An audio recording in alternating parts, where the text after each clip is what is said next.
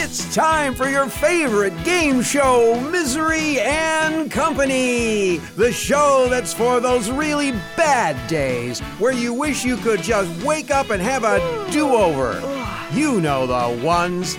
Our host today is as beautiful and talented as a unicorn on a unicycle. You know her. You love her. Give it up for Laura! Thank you.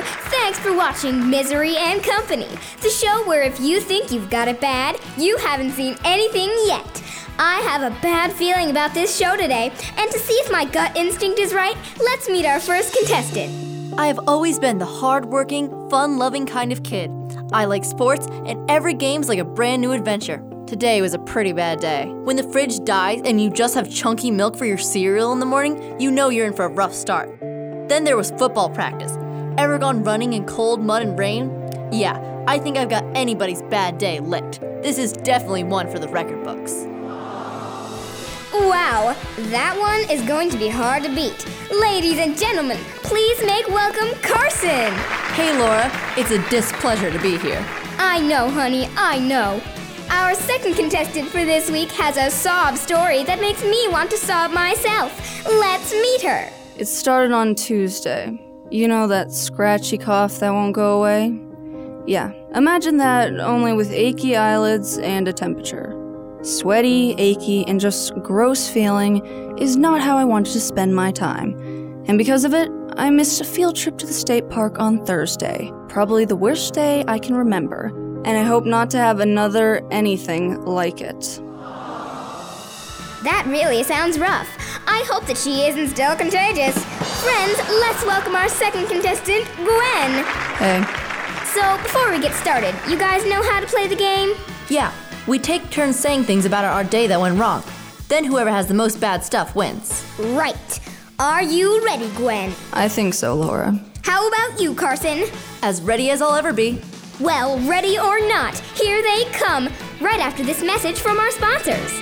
Portions of today's episode of Misery and Company were not recorded in front of a live studio audience, unless you count our producer, Bernie. And we're back. Now let's get this game show started. We'll start with you, Carson. Laura, can we not with the whole game show thing? It's not helping. Oh, come on, Carson. Don't you want to win? This isn't about winning. It's about being miserable. Of course it is, Gwen. That's how you win.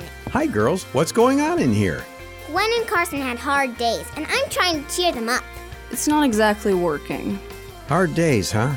That is a feat, considering it's not even 9 o'clock in the morning yet. No, we had bad days last week. I was so sick that I couldn't go on a field trip on Thursday. That's nothing. At least you had a breakfast that day. I had to wait till lunch because we didn't have a fridge that worked. See, Mr. Jacobs? Just like a game show. Who will win the most miserable award? I see. Anything I can help with? I can't think of any way. Except maybe if we can listen to the radio. That might be a possibility. What are we going to do, Mr. Jacobs? Do? What do you mean, Laura? These gloomy girls, they aren't doing anything but complaining all morning. And listening to the radio doesn't seem to be helping. I see what you mean. You guys know we can hear you, right? Yeah, it's not like we enjoy being miserable. Could have fooled me. We don't. It's weird. I want to be happy, but it's like I can't help but be sad about that one bad day. It's strange how that can happen, Gwen. The Bible even talks about this in Proverbs 17:22. There, God tells us that when something bad happens and we're sad about it, it's almost like a sickness that goes right down to our bones. The Bible says that? Well, if that's the disease, then what's the cure? Well, in the same verse it says that the medicine is having a cheerful heart. Well, that's great and all, but cheerfulness isn't exactly going to just take over my feelings because I need it to. Carson's right. Laura's been cheerful all morning, and that hasn't made me feel any better. These are good points. Cheerfulness isn't always something that you can pull out of a hat. You need a reason to be cheerful. Thankfully, God has given us the best reason ever. Really? What is it?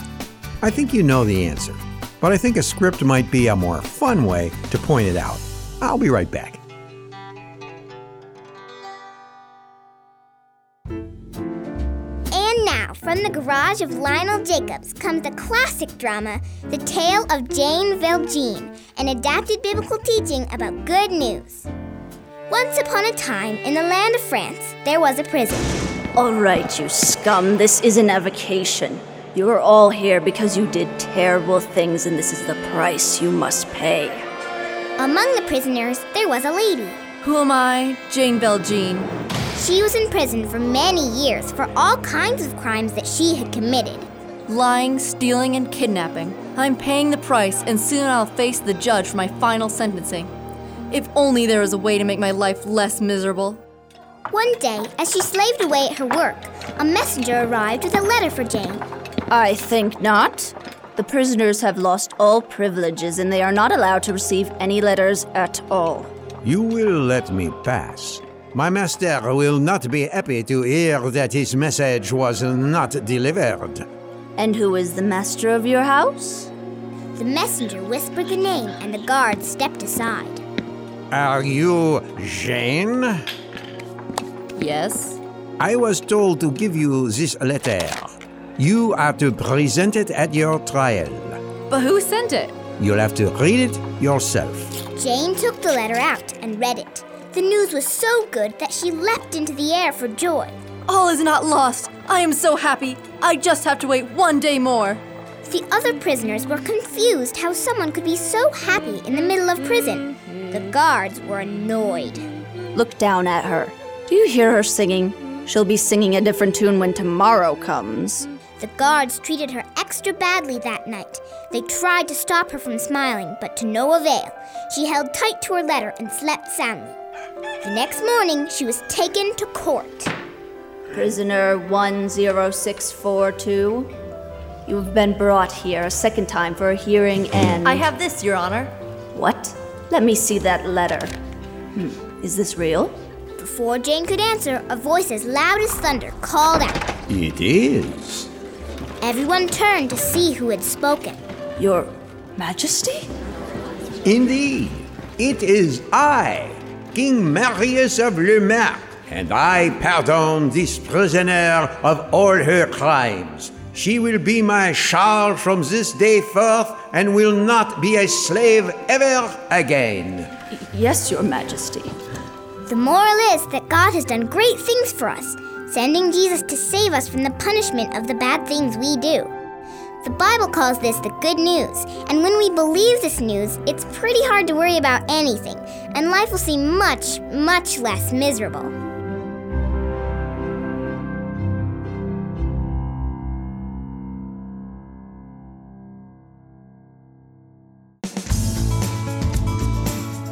You know, Laura, you did a good job being the narrator for Mr. Jacob's script. Thanks, Carson. It was different not being a character, but I don't think I'd be a very good king. It was a good drama, Mr. Jacobs. Even though there are bad things in our lives, God's forgiveness and love are things we can be thankful for. Not a problem, Gwen. It is a lot easier to be happy when we remember everything that God has done for us. Everything else is small potatoes compared to that. Small potatoes? It's just a saying. I know what you mean, Carson. This happiness that comes from being forgiven and having hope is what a lot of people call the joy of the Lord. It not only makes being thankful despite hard times possible, it also makes being thankful for hard times possible. For hard times? How in the world are we supposed to be thankful for hard times? It does seem a little strange, but in 1 Thessalonians 5 and Philippians 3, it tells us that God has a reason for why you are going through difficult things, and that is to make you more like Him. Not to mention, by going through hard things now, we become stronger and wiser than we could ever be if we hadn't. Does the Bible say that? James 1, verses 2 and 3. Wow, I guess you can be thankful for bad things. But they are still bad things. Are we not supposed to be sad about them? That's a good question. A lot of the time, Christians learn these verses and they think that it's wrong to feel sad about bad things. This isn't true. And there are many times when the Bible says that God is saddened by things that are wrong. It's not wrong to be sad, but it's wrong to let sadness rule your life when you have the hope of Jesus. That makes sense. I guess I can be thankful for being sick, if only because I got to come here and learn a little. Yeah, and I guess it's better to not have breakfast on a rainy practice day than to have to eat gross milk and not be able to play at all. Is that what being thankful sounds like, Mr. Jacobs? We'll work on it. Are you done listening to the radio, girls? Yeah, I'll turn it off for you. Thanks, Gwen.